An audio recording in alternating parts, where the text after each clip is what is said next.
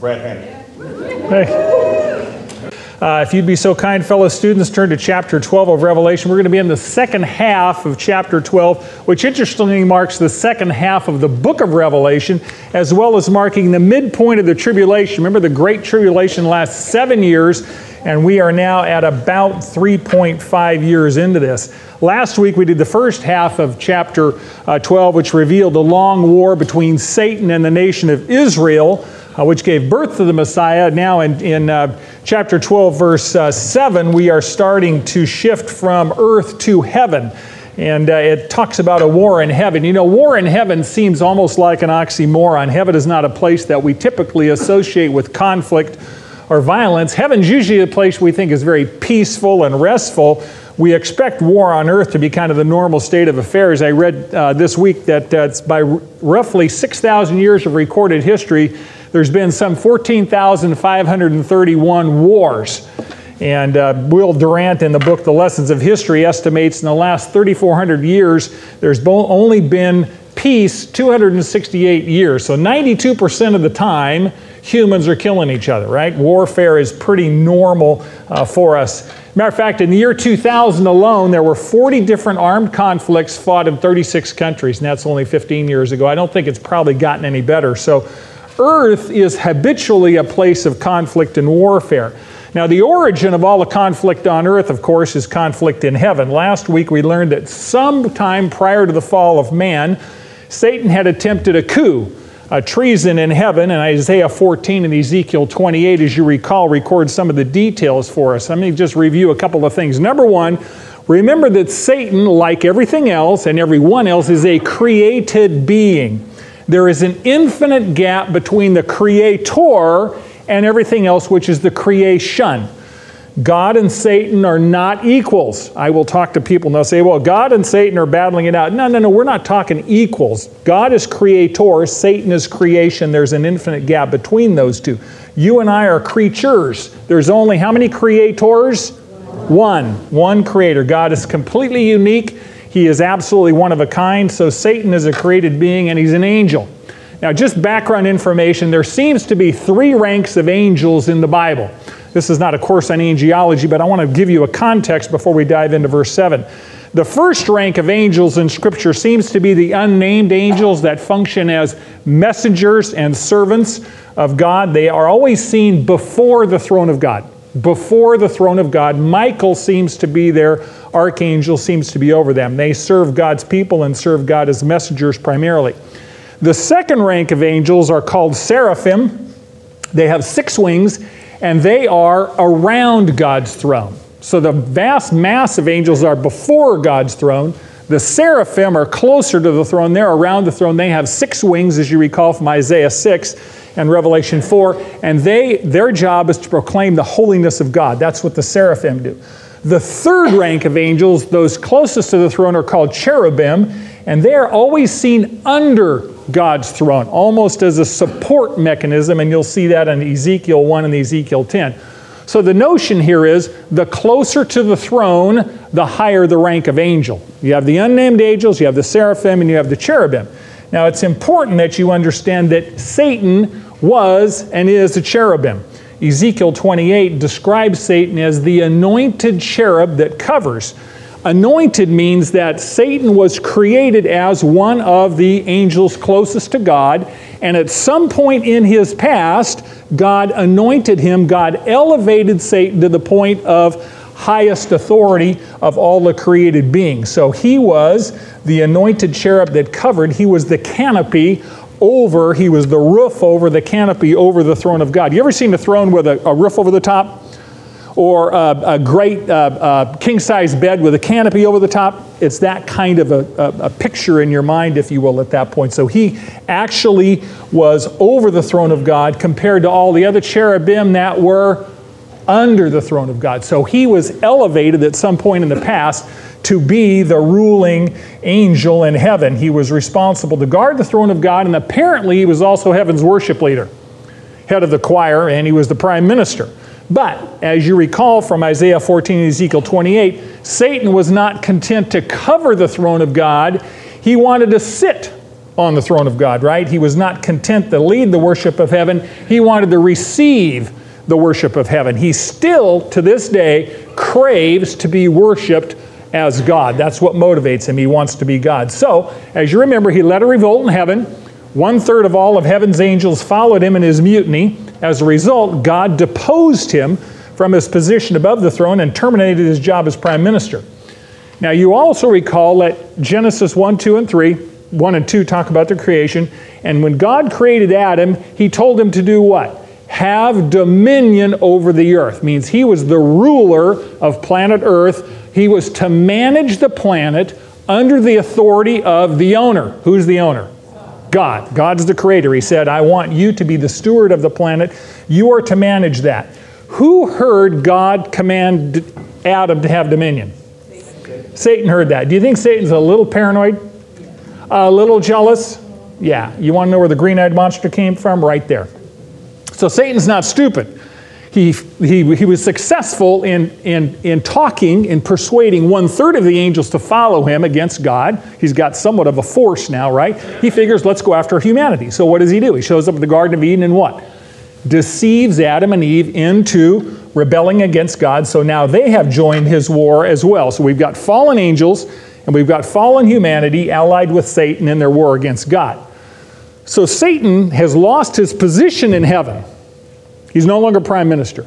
He's lost his residence in heaven. He doesn't live in heaven anymore. But Ephesians 2:2 tells us that he is the prince of the powers of the air. Prince of the powers of the air. Which means he is the leader of the fallen demonic forces who live in the atmosphere around planet Earth. Okay? Remember that. So the earth is literally surrounded by an evil spiritual atmosphere populated by evil beings. That's his domain. That's his dominion. You need to understand that Satan does have access into heaven. He doesn't live there, but he has access. Remember Job 1 and 2? What does it say? God says to Satan, he knows where he's been, but God says, where have you been? You know, Satan says, well, I've been wandering around on the earth. And by the way, that Job guy, blah, blah, blah. So we know that he goes to heaven on a regular basis to accuse God's people. But we also know he has access to planet Earth because John 12:31 says that Satan is the ruler of this world. When Adam and Eve sinned, they terminated their dominion over the planet and gave the contract to Satan. That's part of the fall of man. We now have Satan governing this planet under God's authority. God owns everything. God hasn't fallen off his throne. He's still in charge. He's allowing this to occur. And Jesus told us in Luke 4, verses 5 to 8, that Satan has been handed over all the kingdoms of this world as a result of Adam and Eve's treason. Now, we know that Satan has access to heaven. He doesn't live there. He doesn't have his position anymore. He has access to earth and the heavenly places, but there's one place he's never been, and that's hell. Despite popular opinion, Satan has never been to hell. Would you volunteer to go there if you didn't have to? Of course not. Satan's not going to go there until he has to. He's never going to choose to go to the lake of fire. He's going to be thrown into the lake of fire contrary to his will. And by the way, contrary to popular opinion, Satan will never be in charge of hell. You have to understand, when he gets thrown into the lake of fire, he's going to occupy the lowest place in the lake of fire, the most tormented place. He will go from the pinnacle height to the lowest depth. No one will ask his opinion in hell about what he thinks. He's going to be in the lowest spot in the greatest form of punishment because he sinned, having access to God himself, right? So give you an idea, just a background. Now here's the key idea. Satan's war against God was lost before it began. The creature's never going to conquer the Creator. Okay, let's get that clear. But Satan will keep fighting until God puts an end to sin. You know, when you talk to people, they say, well, if Satan knows all this is going to happen, why doesn't he just give up? I mean, that would be the rational thing to do, right? What have we said in this class for years? Sin makes you stupid. It does. How many of you have made dumb decisions under the moniker of pride? Now, most of our decisions are dumb when we're proud, right? So he's the ultimate in pride. He said 5 times, I will, right? So he's deluded. The number one thing that Satan has deceived, he's deceived himself. He's completely self-deceived. Okay, jump into verse 7. And there was war in heaven, Michael and his angels waging war with the dragon, and the dragon and his angels waged war. So now we're moving into heaven, and there's war in heaven. And remember, we said Satan's already defeated, but he is going to fight. And now heaven itself becomes a battleground. Up until now, Satan's gone there to accuse the brethren, but there's no warfare. Now there's open warfare in heaven. When you look at the Greek grammar here, it seems to indicate that the war in heaven was triggered, was initiated by Satan. He's the one who started it, and now Michael and the angels are drawn into that battle. Interesting question. If there's a battle in heaven, what triggered the battle? Provocative question. I've read quite a number of commentaries. Marin knows the stack is getting higher on the desk. One very provocative suggestion by very, very significant conservative biblical scholars like Henry Morris and John MacArthur is that the rapture of the church was the triggering event for the war in heaven. The rapture hasn't happened. Yeah, understand, this war hasn't happened either. This is future.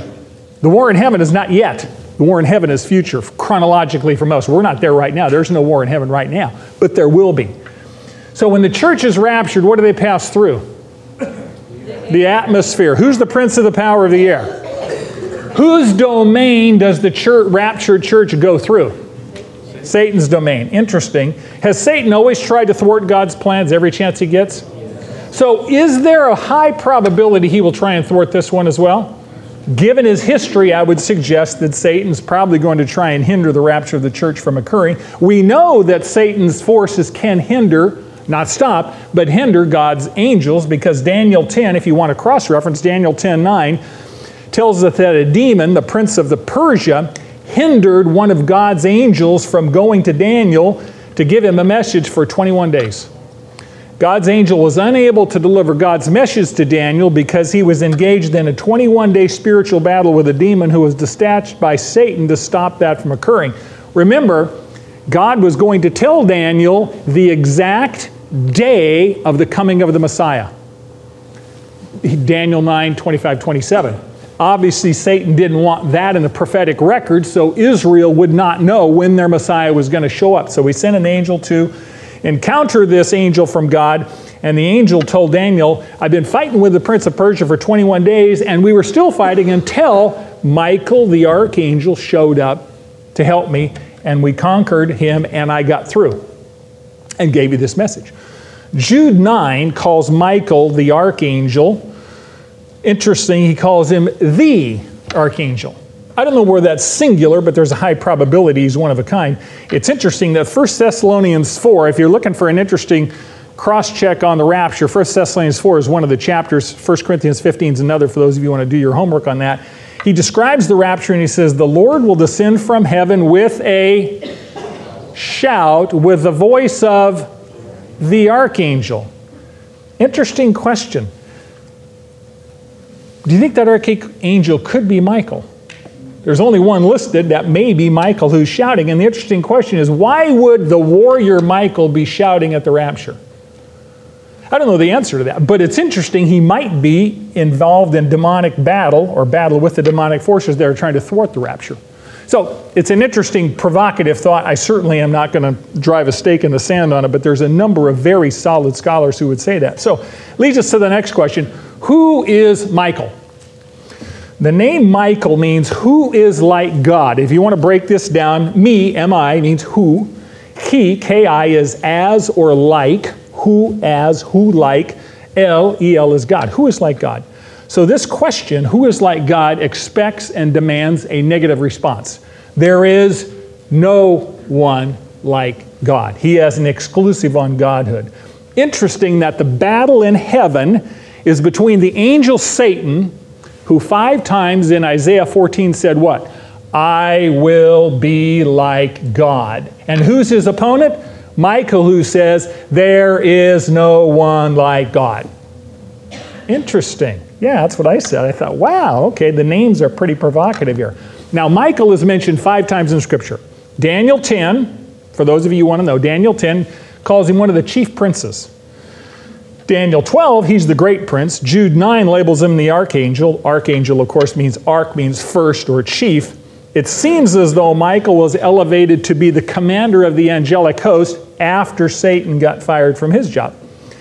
Daniel 12:1 says, at that time, God is now talking to Daniel, at the time of the tribulation, Michael, a great prince who stands guard over the sons of your people, will arise. It seems that Michael has a special responsibility as the angelic guardian of Israel. Every time you see Michael listed in his impact with human beings, it seems to have some impact on the nation of Israel. Remember in Jude 9, for those of you who want to check this, Jude 9, Satan is in a conflict with Michael over who? The body of Moses. I don't know why Satan would want the body of Moses. He probably would want Israel to worship it, so God wanted it buried. But anyway, they're having a conflict over the body of Moses. As near as we can tell, Michael is not stronger than Satan, because Michael did not get into demonic conflict with Satan at that point in time. What did he say?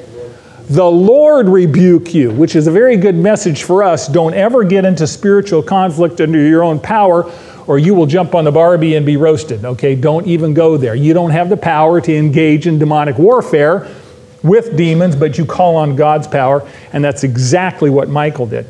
Interesting, one of my favorite hymns is Martin Luther, A Mighty Fortress is Our God. Those of you who may or may not know the words to that. The second verse says, if we in our own strength confide, our striving would be losing. We're not the right man on our side, the man of God's own choosing. Just ask who that may be. Christ Jesus, it is He. Lord Sabaoth, His name, from age to age the same. And He must win the battle. So we have Michael gets the command from God in verse 7 and the power to kick Satan out of heaven. I'm sure he was really happy to do that, right? I can imagine he'd been waiting to kick him out of heaven for a long time, right? So now God says, get him out of here. So they're waging war. Now the truth of it is we really have no idea what angelic conflict looks like. Angels are spirits, but they do inhabit the physical universe, which you could spend weeks on that one. We're not going to go there. Physical forces have no impact on spiritual realities, right? A bullet or a bomb has no impact on an angel, right? You can fire a Colt 45 right at him and something won't even touch him. But spiritual forces do impact the physical universe. So it's an interesting world we live in at that point in time. But it says in verse 7, they're in a battle, and they, the forces of Satan, were not strong enough, and there was no longer a place found for them in heaven. Obviously, no one is stronger than God, and so victory is assured. We have that song, our God is straighter, our God is stronger, right? You know, He is higher than any other. We sing that every Sunday, or a lot of Sundays. And it says there is no longer a place found for them. So up until this point, Satan got kicked out of heaven as a prime minister. He no longer can live there, and now he no longer has access to heaven. He can't go and accuse the saints anymore. So God is slowly restricting the sphere of Satan's influence, right? He no longer is in heaven. He got kicked out of heaven.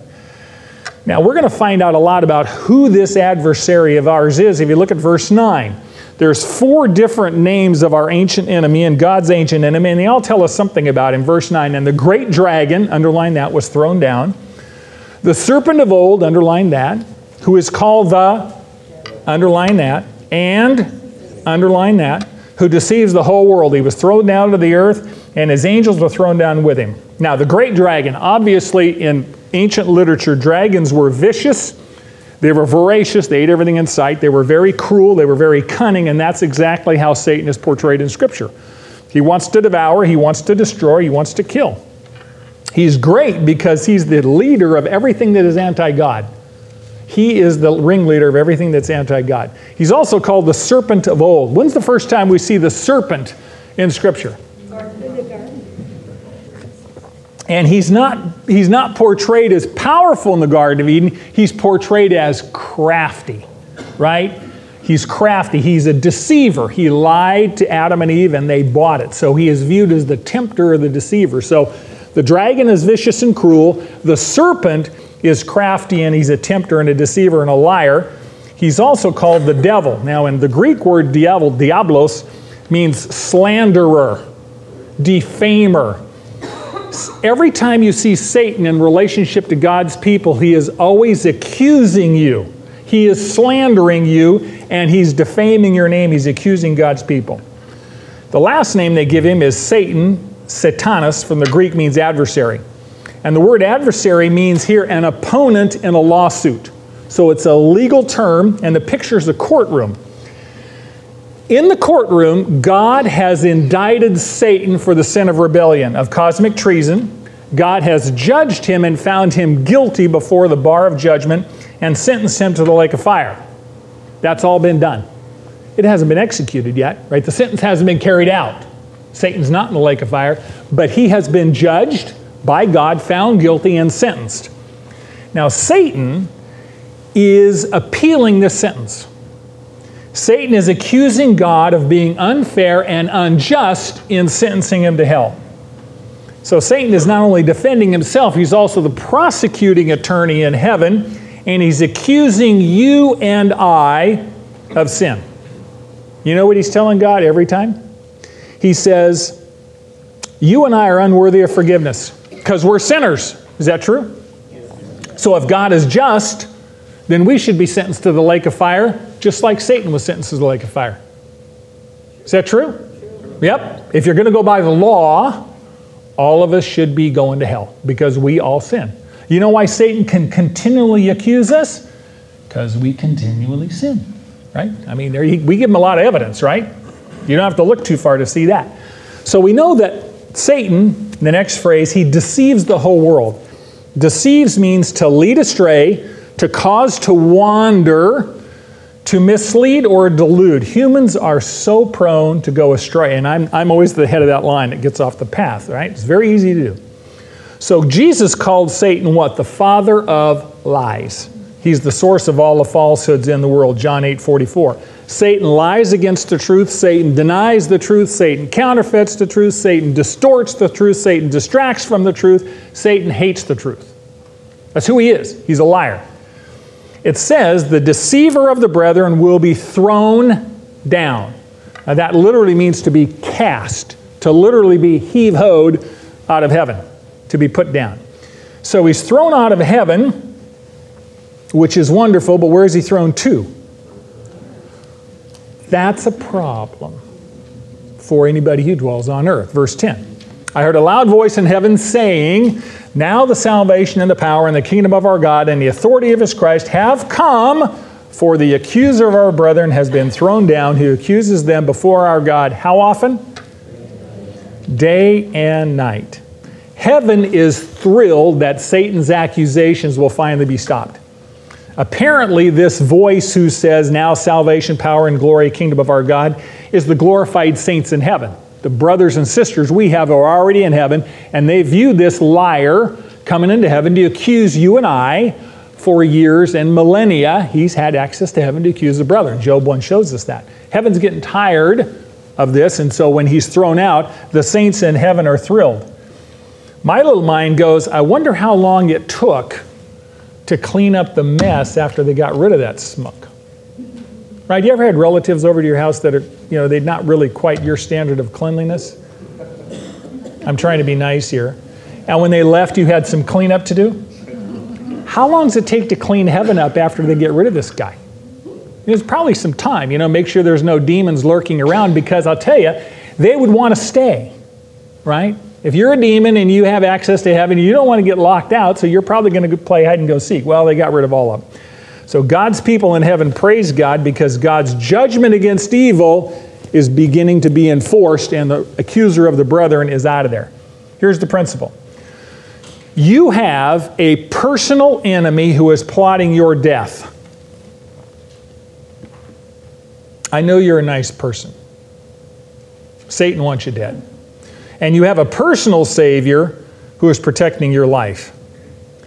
Actually, a better way of saying it is you have a mighty enemy who's plotting your death and an almighty Savior who is protecting your life. So you need to know who's who.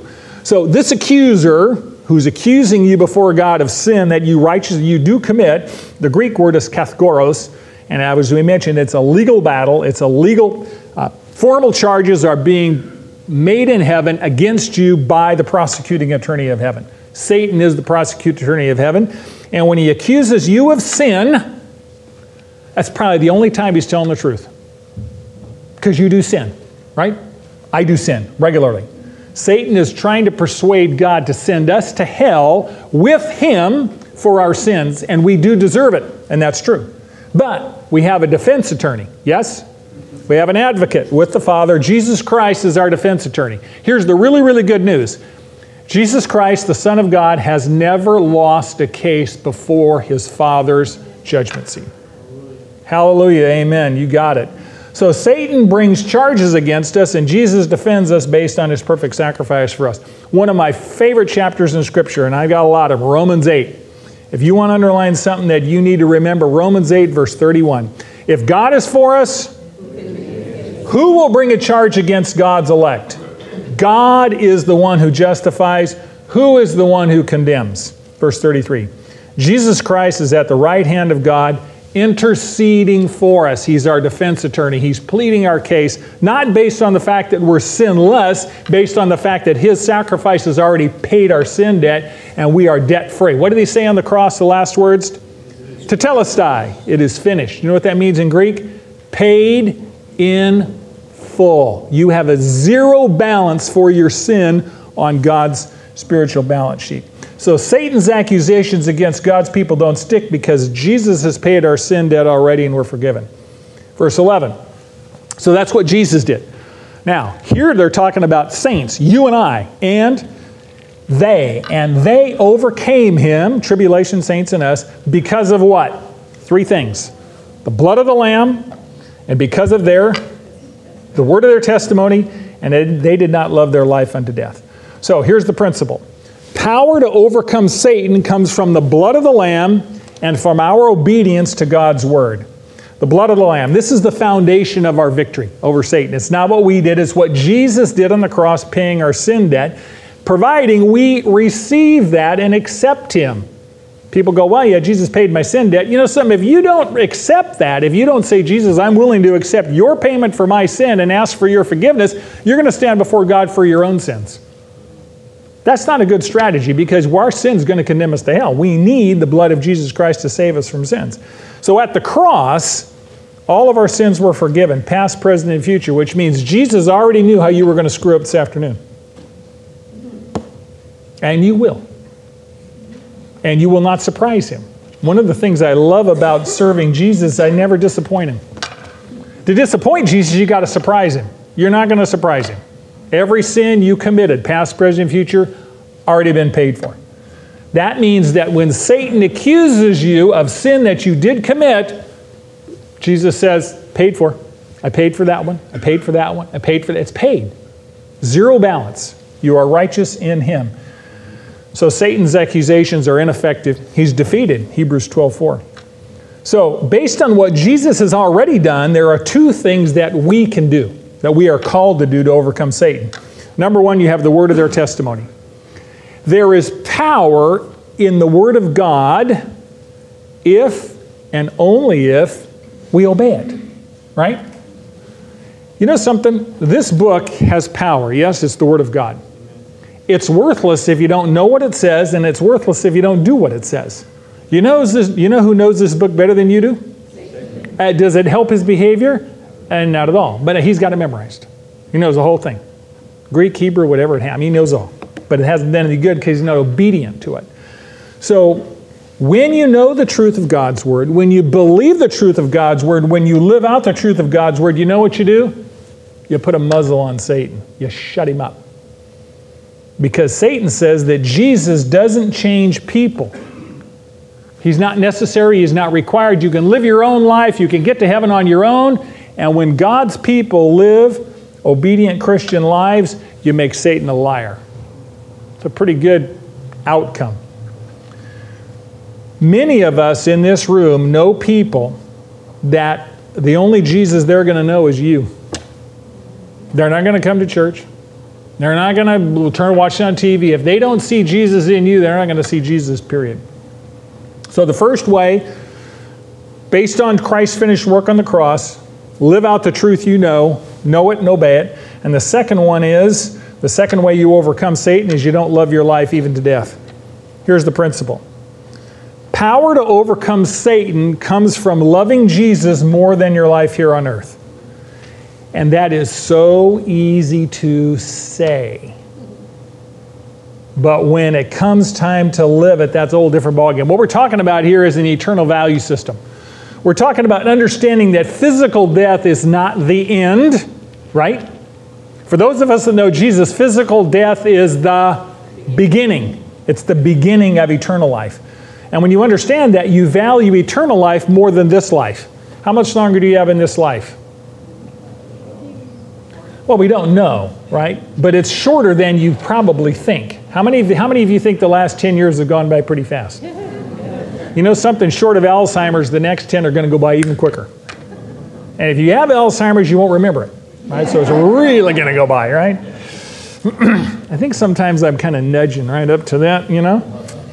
So when you value the eternal more than the temporal and the heavenly more than the earthly and Jesus more than self, then you have a value system that says, this is not the be-all and end-all. My physical life on planet Earth is not the most important thing by any stretch, because I'm leaving here.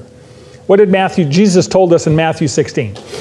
Whoever wishes to save his life on earth, I want to protect my life here, my physical life, all my goodies, I lose it eternally. So you got to choose. Whoever is willing to lose his life on earth, which means trade your days for the glory of Jesus, live for eternal purposes, guess what? You're going to find it. What you have is you have meaning and purpose, as Pastor talked about this morning, and you also have hope of heaven, right? I have no idea how you age without the hope of heaven. I know people that don't know Jesus, and you know what happens when they get older? They get more bitter. Because all their good times are behind them. You know, when your body starts falling apart, if all your goodies are in this earthly life, when you get older, life is going to, I was going to say suck, but I just said it, all right? It really will, because, you know, you're going, I can't taste food like I could. When I get out of bed, it creaks and groans, and sometimes it doesn't want to go right. You know the drill. We must maintain a perspective that says, yes, God gives me this physical life, but that's not the greatest gift at all. This is just a short period of time. Stay focused on heaven. Stay focused on heaven.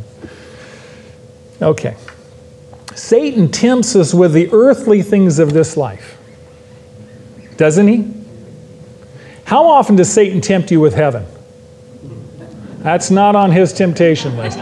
He's going to tempt you with the stuff of this life. And if you've got a value system that says, the stuff in this life is not my greatest good, knowing Jesus is, guess what? You reduce his ability to tempt you pretty dramatically. Because you have a perspective. You have a God's perspective at that point in time. Verse 12, for this reason rejoice, O heavens, and you who dwell in them. Woe to the earth and the sea, because the devil has come down to you having great wrath, knowing that he only has a short time.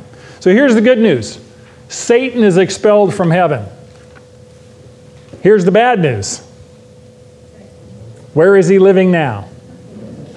Yeah, he's the roommate of the people on earth, right? Because he's expelled from heaven. Heaven is happy because Satan's domain is shrinking.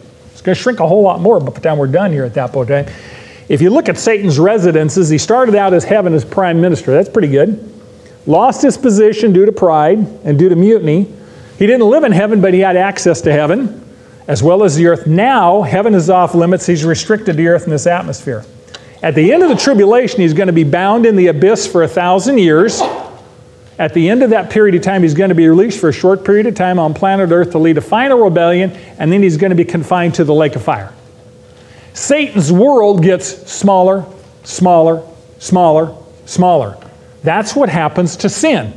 When you sin, you get lied to and you think, oh, sin means I can do whatever I want. You know what happens when you do that long enough?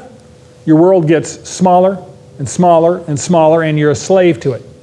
Only in Jesus do you have freedom. Now, they say, the scripture says, heaven says, praise God, he's not here anymore. Woe to the earth, because what's coming? Hell on earth is coming. Have you thought about when this occurs, after this verse, every single demon in the universe except those that are bound in everlasting chains are where? Here. Here. First of all, Revelation 9 told us the fifth trumpet judgment, Satan was given the key to the abyss. That's the prison house of demons, and he was allowed to release all the demon locusts, remember, that came and tormented men for 5 months. They haven't left. They're still here. Several weeks ago, we talked about Revelation 9:13, where Satan is given the key, or God commands 4 angels, rather, to release 200 million demons who are bound to the great river Euphrates, to kill 1/3 of humanity. There's 200 million more demons on the planet. There's always been, since the fall of Adam, some demons who have free access to the planet, and we live with them today. You see their activity from time to time. And right now, heaven is completely cleansed of all demons, and they're all here. So with the exception of the ones that have been eternally bound forever, we've got a planet full of demonic enemies. These guys are going to work, by the way. If you want to go to Olive Drive to help them, go with them. They're going to work. Love you guys. So the good news, heaven is progressively being cleansed of sin. God is progressively cleansing his universe of sin. And the bad news is all of them are confined to planet Earth. So Earth is going to be hell. And what does it say at the end of that? How does Satan feel about that?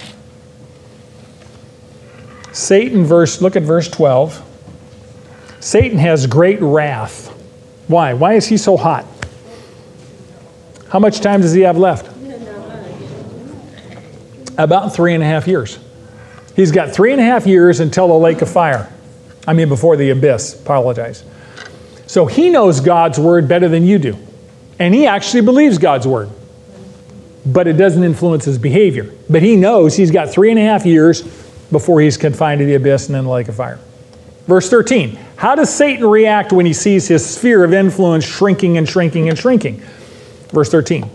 And when the dragon saw that he was thrown down to the earth, he persecuted the woman who gave birth to a male child. Remember that now his sphere of operations have been limited to earth, so he reprioritizes his strategy. He no longer can slander God in heaven, so he's going to slaughter God's people on planet earth. Remember what we said last week. Who is the woman? Israel. Israel is the woman that gave birth to the male child. Who's the male child? Messiah. Messiah, right? So Satan has been at war with Israel and Jesus from the beginning of Genesis 3. Now, it's very probable that Satan spends most of the 3.5 years of the tribulation, the first half, laying the groundwork for his consolidation of power in the last 3.5 years. We do know that Antichrist, we're going to talk about him next week, spends the first part of the tribulation period. He signs a treaty agreement with Israel beginning of the 7-year period. So if you want to know when the tribulation begins, it'll be the date that the Antichrist signs a peace treaty with Israel. That's the beginning. That's when God's clock on the tribulation starts ticking. We also know, we're going to talk about this later, halfway through that period of time, 3.5 years, the Antichrist breaks the treaty with Israel. Sets up an idol of himself in the Holy of Holies. That's the abomination of desolation, Daniel. Commands everybody on planet Earth to worship that image or suffer death. Right? So we know that 3.5 years he begins an assault on Israel. And it says he persecuted the woman. That's what we're talking about. The word persecute here means to hunt. To hunt down, to pursue to the death. So Satan's going to chase the Jewish people like a hunter trying to kill them. Jesus prophesied this in Matthew 24. What did he say? He's talking to Israel, he said, when you see the abomination of desolation, that's the idol that Antichrist is going to set up in the Holy of Holies, spoken of by Daniel the prophet, let those in Judea do what? Flee to the mountains. You know why you flee? Because you're going to be pursued, right? He's going to pursue you at that point. Remember, he said, don't even go back into the house. If you're on the roof, don't even go down. If you're in the field, don't go to the house. Don't get travel clothes. Don't get your hiking boots on.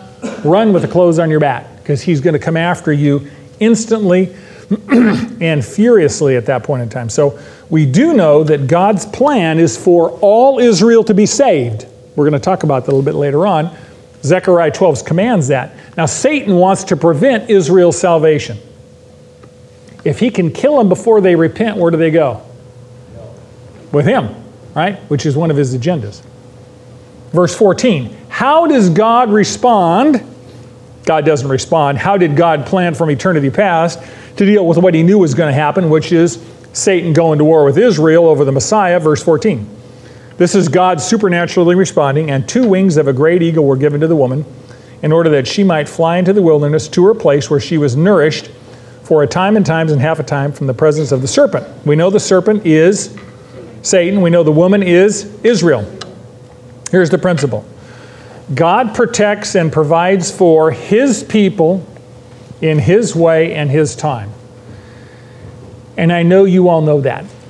But I also know that sometimes life happens. And you say, God, now would be a good time to wake up from your nap and come over here and take care of business because I am really under the gun. And I don't have a solution for this problem. Let me tell you, when Israel flees to the mountain, there is no human solution.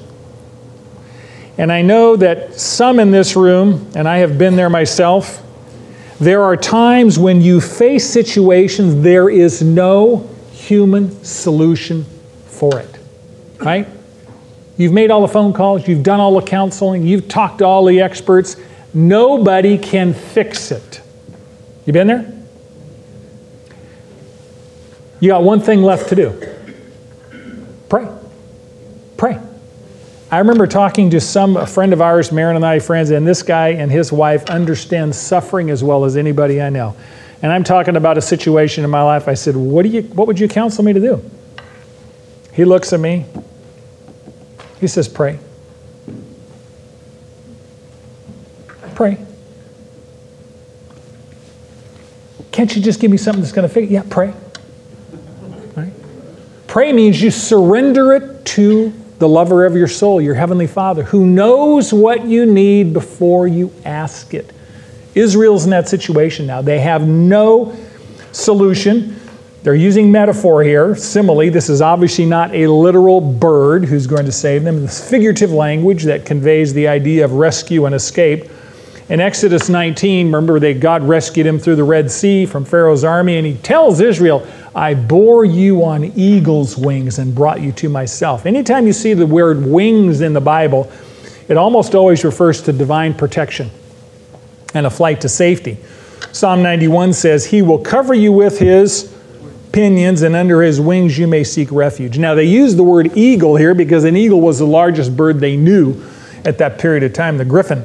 This is a picture of divine escape and divine protection. See, God has already prepared a way of escape for Israel and a place of escape for Israel. Once they got there, God says, I'm going to protect you and I'm going to provide for you. I'm going to nourish you for 3.5 years, the last half of the tribulation.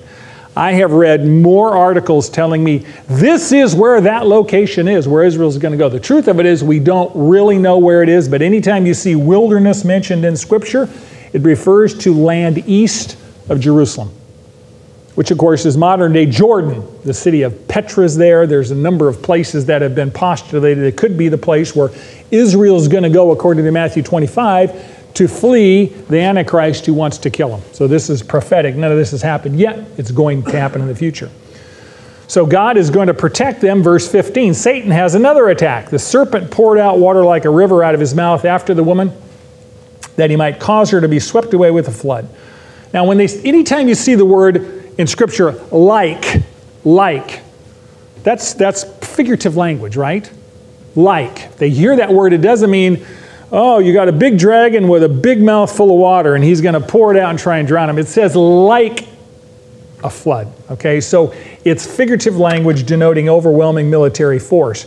Generally, when you see flood in Scripture, it is destructive military force. So Satan is going to organize under Antichrist, as near as we can tell, a military force to go after Israel at this period of time.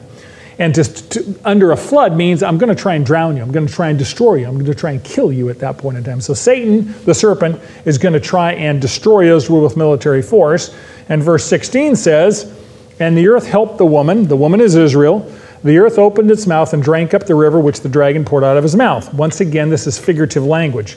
We do know that the military forces are thwarted, and we also know that God has used nature in the past to protect His people, has He not? Yes. He used a supernatural east wind to do what? Part the Red Sea, so that defeat Israel's enemies, and He also used hailstones under Joshua to defeat Israel's enemies at the Valley of Ajalon at that point in time. So we do know God uses physical forces. God used the Red Sea to drown who? Pharaoh, when they were coming after Israel at that point in time. When Korah, Dathan, and Abiram, which were three characters who decided to oppose Moses' leadership, and they said, God's spoken to us as well. What makes you such a big leader? Israel should follow us. What did it say happened? It says God sent an earthquake, opened the earth up, split the earth, swallowed them up, closed back up. Now that would be something. If you had an enemy you could do that to, right? You, open up. You know what the mafia used to say about their enemies? They would put a command out to hit somebody and they would say, disappear them. Just disappear them. And I'm thinking, boy, if you could open the earth, that would really disappear them, right? Well, that's exactly what happened here.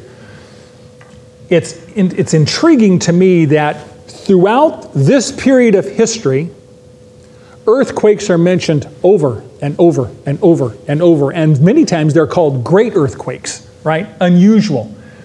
Highly probable that God is going to deal with the military invasion of Israel. They're going after him, trying to kill him by the Antichrist, and he simply sends an earthquake, opens the earth up, swallows up the military force. Highly probable.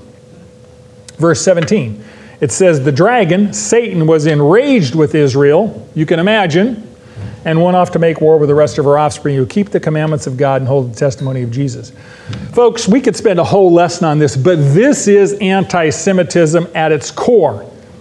Satan has hated Israel from the Garden of Eden forward as soon as he found out that Israel was the source of the Messiah.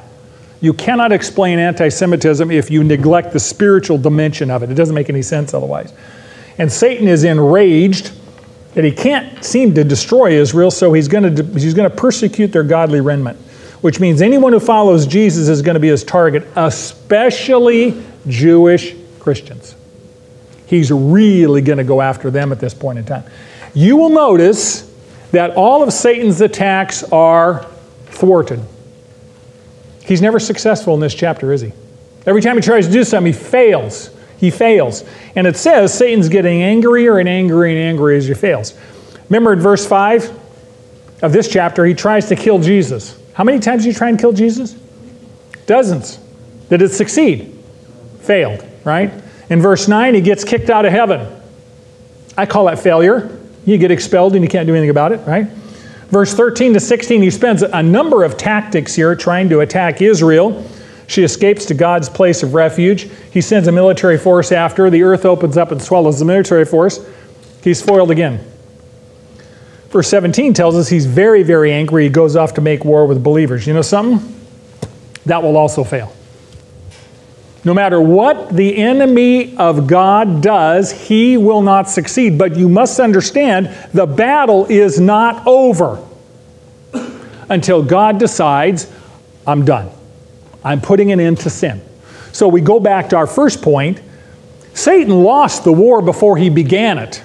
Creatures do not topple creators, right? There's one creator and he's all powerful, everywhere present, and no one's going to take God off his throne, and he ain't going to resign. You can't impeach him, right?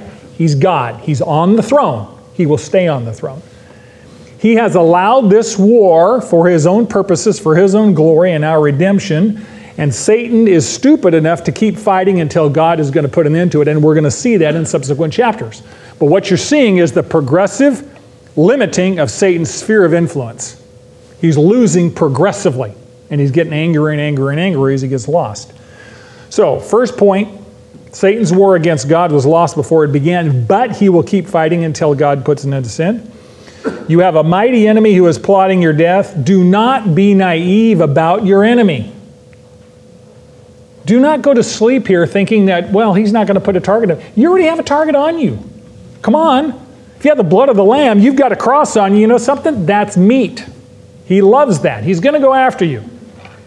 Here's the good news. You have an almighty Savior who's protecting your life. Who's going to win that battle? That's pretty clear. You need to read Ephesians 6 and get your armor on. And keep it on. Because if you don't put it on, you know what's going to happen? You're going to come in here and have blood all over. Bandages. Oh, I didn't have my armor on. Keep your armor on, right? Next one. Power to overcome Satan. You've got power to overcome Satan. It's grounded on what Jesus has already done. Satan is going to accuse you. You know one of the ways Satan will accuse you? He'll try and make you feel guilty over past sin. Satan's really good at dredging that and going, remember when you did that? Remember when you did that? And you'll go, yeah, I did that. And he's going to say, you don't deserve God's love. You don't deserve God's grace. You're right, I don't deserve God's grace. You know what you say? Paid in full, schmuck. Right? It's paid in full.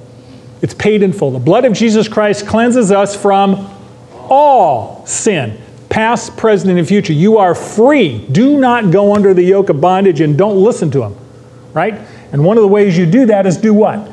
Get in the Word, get in the Word, get in the Word, and obey what you know. You have the truth, obey the truth.